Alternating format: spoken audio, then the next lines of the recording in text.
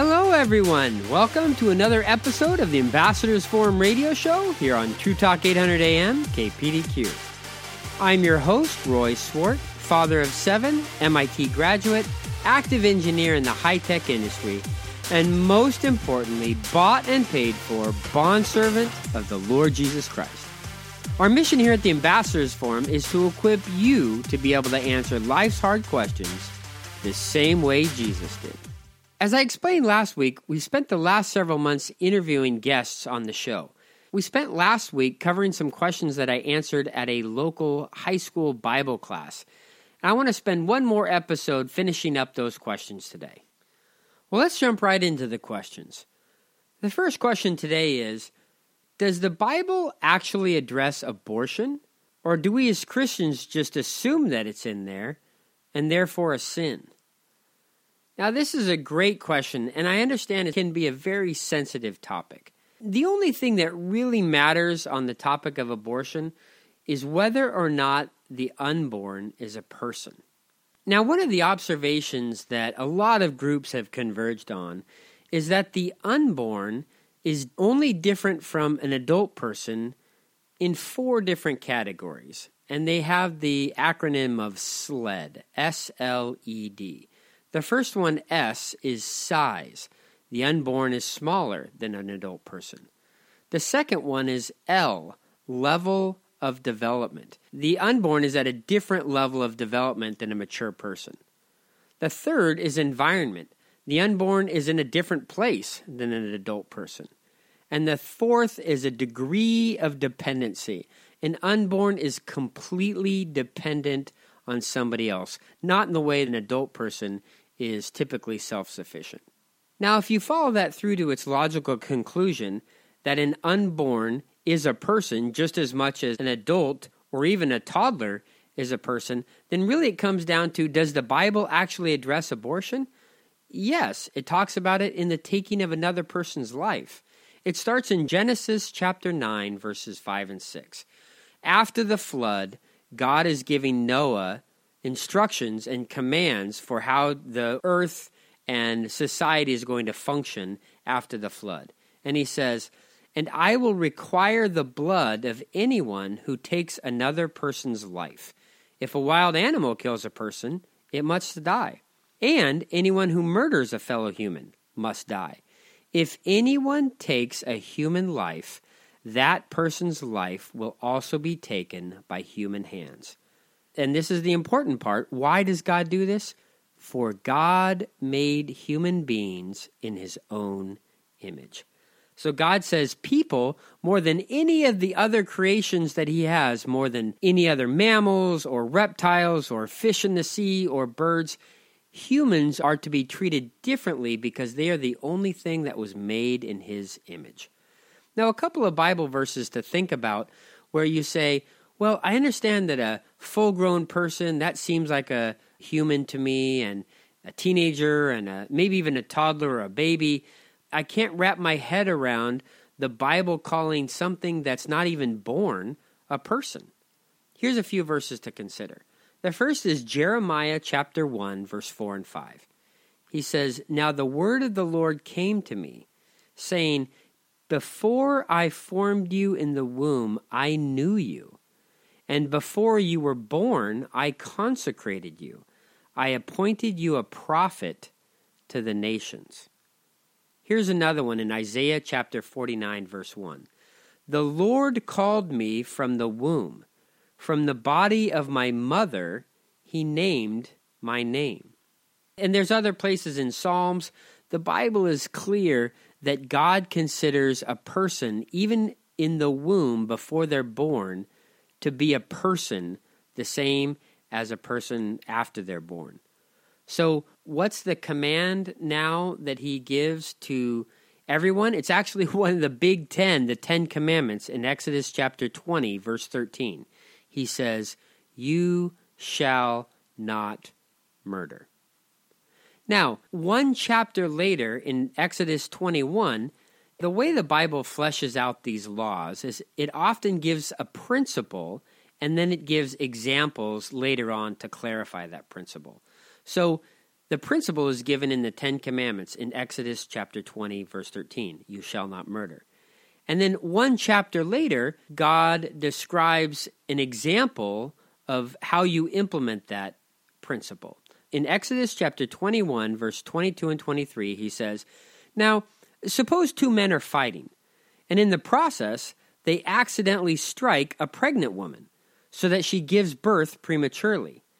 If no further injury results, the man who struck the woman must pay the amount of compensation that the woman's husband demands and the judges approve.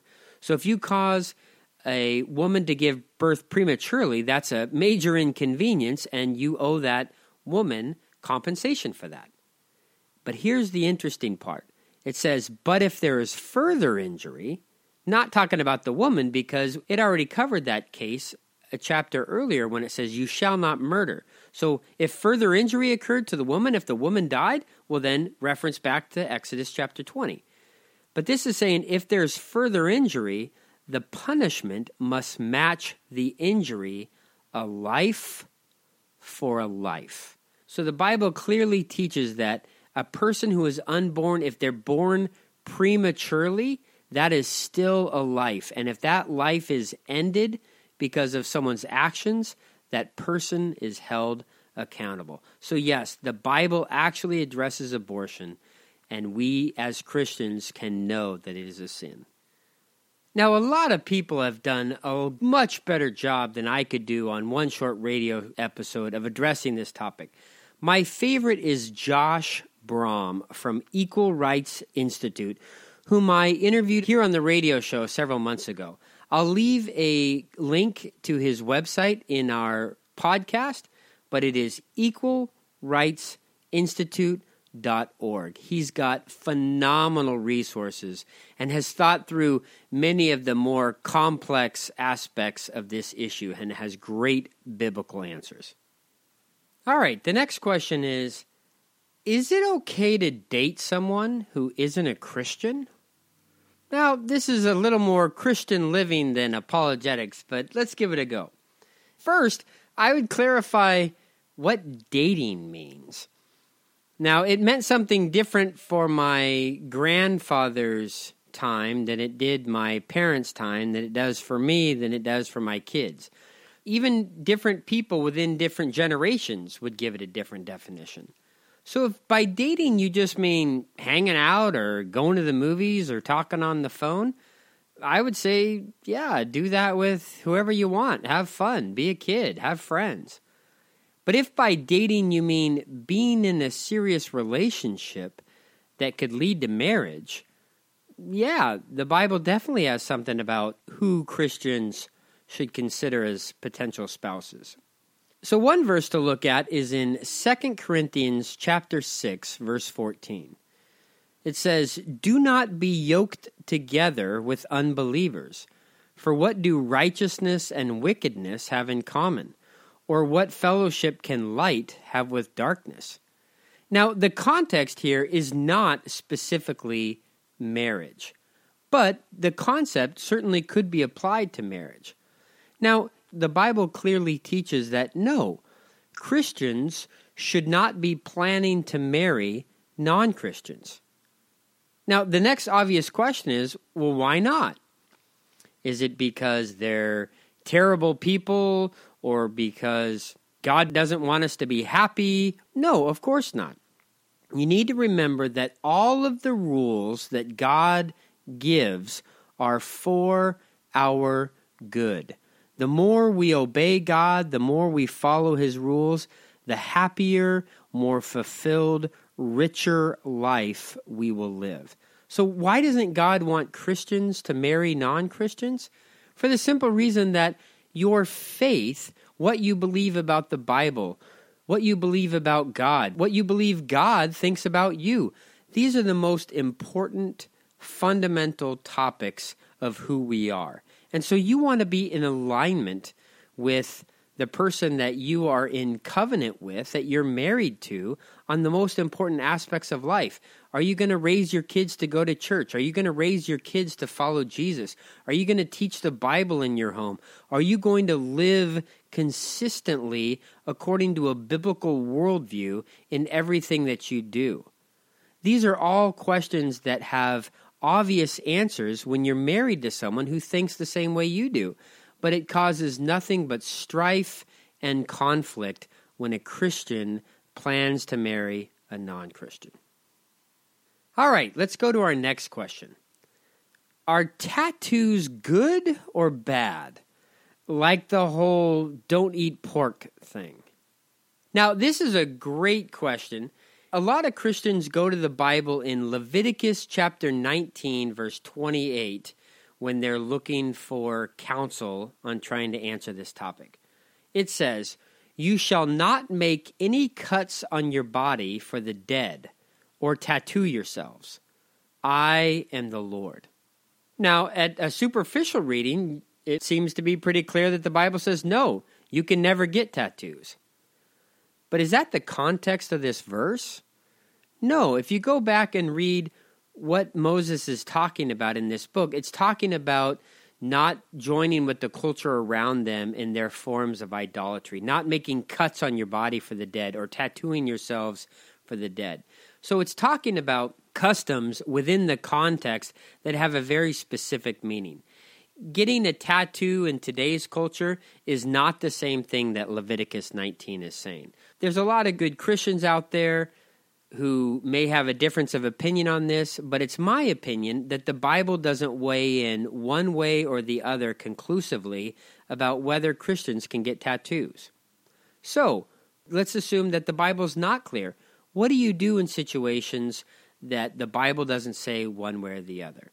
This is where it goes to forms of wisdom. And I think there are 6 things we can keep in mind here. Number 1, does our culture consider it a moral issue? Is there a clear right and wrong that's agreed upon in the culture that you're in? Second, does it bother not just the culture in general, but does it bother your conscience specifically? God has given different people different convictions, and if this is something that bothers your conscience, you probably shouldn't do it. Third is motive. You really need to be honest with yourself and say, why do I want to do this? Does it have a good motive, or is it a sinister or a bad motive? Fourth, how will others view this? What model are you showing to other people? For those of you with brothers and sisters, you might consider, how would your little brother or sister view this? Fifth, ministry. Do you think it would help or hurt your ministry of the gospel of Jesus Christ to others? Off the top of my head, I can think of some ways where it might help your ministry. There's a lot of people in the Northwest with tattoos, and it may help you fit into that crowd. I can also imagine some scenarios where it would be a hindrance. People would be distracted by someone who had a tattoo and was trying to share Jesus Christ with them. So that's another thing to consider. And then the last one is, what message are you giving to either yourself or to somebody else 10 years, 20 years, 30 years down the road? What's that long-term message going to be? And is it going to change? Is it something that you're going to regret later in life? So those are all things to consider. When you have a choice like this, that the Bible's not clear on one way or the other, there's just some wisdom things to consider as you make the choice. And then in the end, I think God allows us to make different choices. Now, just for fun, let's go back to that part, the second half of that, which is, are tattoos good or bad? Like the whole don't eat pork thing. So let's talk for a moment about why the Jews were not allowed to eat pork. God talks about it in Leviticus chapter 11. He says, "Give the following instructions to the people of Israel. Of all the land animals, these are the ones that you may use for food. You may eat any animal that has completely split hooves and chews the cud. You may not, however, eat the following animals that have split hooves or that chew the cud but don't do both." Then it gives some examples. The camel chews the cud but doesn't have split hooves, so it's ceremonially unclean for you. The rock badger chews the cud, but it doesn't have split hooves, so it's unclean. The hare, or the rabbit, chews the cud, but doesn't have split hooves, so it's unclean. The pig, a lot of people know, okay, Jews are not supposed to eat pork, or pork was considered unclean. The pig, why is that? Well, it's because the pig has evenly split hooves, but doesn't chew the cud, so it's unclean. You may not eat the meat of these animals or even touch their carcasses. They are ceremonially unclean for you. Now, why was that? I would say two reasons. One, it just caused for healthier diets. In a time that was lacking in modern food preparation and safety techniques, there's been studies shown today where you actually have a better diet. You're a healthier person if you avoid these foods. And the second, it was a reminder to the people, the nation of Israel, that they were to be set apart. They were to be different than the cultures around them. So a lot of people focus a lot on don't eat pork. Well, what about the rock badger? What about camel? Anyway, that's just an interesting bonus thing to consider on the second half of this question. Now, the last question for today is, again, more of a Christian living question than a pure apologetics question. But if you remember, these are questions that I was asked during a high school Bible class and that I answered for the students. I thought this was an excellent question, and it really represented a heart of what I think a lot of young people in our culture is asking today. And it's this: how do you grow a consistent relationship with God? And I think at the end of the day, a lot of people ask questions and they want to feed their mind. They want their Christianity to make sense, and that's good. But behind that, what people really want is a relationship with God. So let me spend just a few moments sharing out of my personal life and out of the Bible what I think really helps you grow a consistent relationship with God. Now, let me say that I don't think there's any magic formula that's the best way to do this. I think there's different styles for different people. It really comes down to two things. One, if you want to grow closer to God, you need to spend time with Him. And number two, you need to show Him honor and respect, just like you would any human relationship. If you tried to get closer to your friend at school, or your boyfriend, or your girlfriend, or your mom and dad, or your grandpa and grandma, or your siblings, you would want to spend time with them, and you would want to honor and respect them. I don't see it vastly different in our relationship with God. Now, here are 5 specific principles from the Bible of how we can do this specifically in our relationship with God. Number 1 is the confession of our sin. Now, when we sin, what we're doing is we are breaking one of the commands that God has set up. We are breaking the relationship with a holy God. So after we break the relationship with God in our sin, we need to confess it to Him. We need to acknowledge that we have sinned against God and ask Him to forgive us. In 1 John chapter 1:9, it says, "If we confess our sins to Him, He is faithful and just to forgive us our sins and to cleanse us from all wickedness." What an amazing God we serve, that He doesn't come down with ultimate condemnation and judgment and say, one sin and that's it, you're cut off forever. But He gives us the opportunity to confess our sins and to be reconciled to Him. The next thing we can do to grow a consistent relationship with God is to study God's Word. In 2 Peter chapter 1, verses 16 and 19, Peter explains that he and the other disciples were eyewitnesses to Jesus. They heard Him talk and speak and do His miracles. Yet, it wasn't their eyewitness testimony that was the most powerful. It was actually the Word of God that all of us have access to. He says it this way: "For we did not follow cleverly devised myths when we made known to you the power and coming of our Lord Jesus Christ, but we were eyewitnesses of His majesty. For when He received honor and glory from God the Father, and the voice was borne to Him by the majestic glory, 'This is my beloved Son, with whom I am well pleased,' we ourselves heard this voice borne from heaven, for we were with Him on the holy mountain." It's talking about the Mount of Transfiguration. But listen to what Peter says next. "And yet we have a prophetic word that is more fully confirmed." More fully confirmed than what? Than their own eyewitness account, "to which you will do well to pay attention as a lamp shining in a dark place until the day dawns and the morning star rises in your hearts." Now, here's Peter, who said, I was there with Jesus. I walked with him. And you know what's even more reliable than my eyewitness walking with Jesus for 3 years? Is when I read the Word of God. And all of us can do that. So make a commitment to be diligent and to studying your Bible and reading the Word of God. The third step is prayer. 1 Thessalonians chapter 5, verses 16 through 18 says, Rejoice always, pray without ceasing, give thanks in all circumstances, for this is the will of God in Christ Jesus for you. What God is saying is, prayer is so much more than just asking God for stuff. It's about communing with God. It's about telling God what's on your heart and what's making you frustrated, and giving him thanks for what he's given you, and rejoicing with him and celebrating with him. So we should establish a constant communication of God. You shouldn't pray once a day. You shouldn't pray twice a day or 5 times a day. You should pray all day long, every day. The fourth one is you should make a commitment to regular fellowship with other believers, people who are also following after God like you want to do.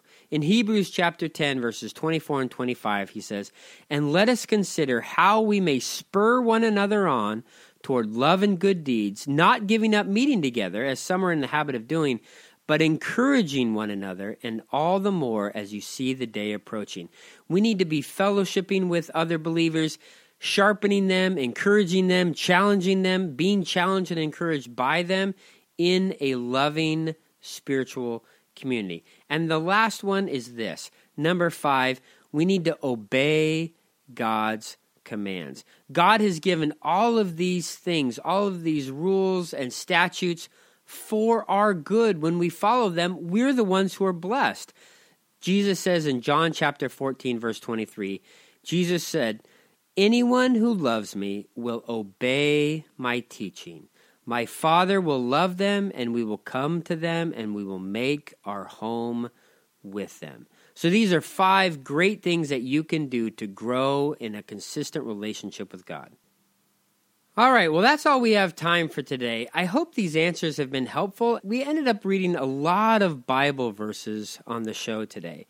And I think at the end of the day, I hope something that I say is helpful and encouraging to you, but really the Bible has the true source of power and transformation. So hopefully those Bible verses were helpful, and I encourage you to go and follow up on some of them yourself. As always, the Ambassadors Forum is here to help.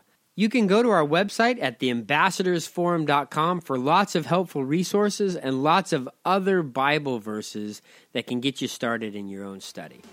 Finally, thank you for joining us on the radio today. You can join us every Saturday at 9:30 a.m. here on True Talk 800 AM, KPDQ. I pray that God would raise you up in your own faith and send you out to share that faith with others in the grace and truth of the Lord Jesus Christ. Until next time, I'm Roy Swart. May the Lord bless you and keep you.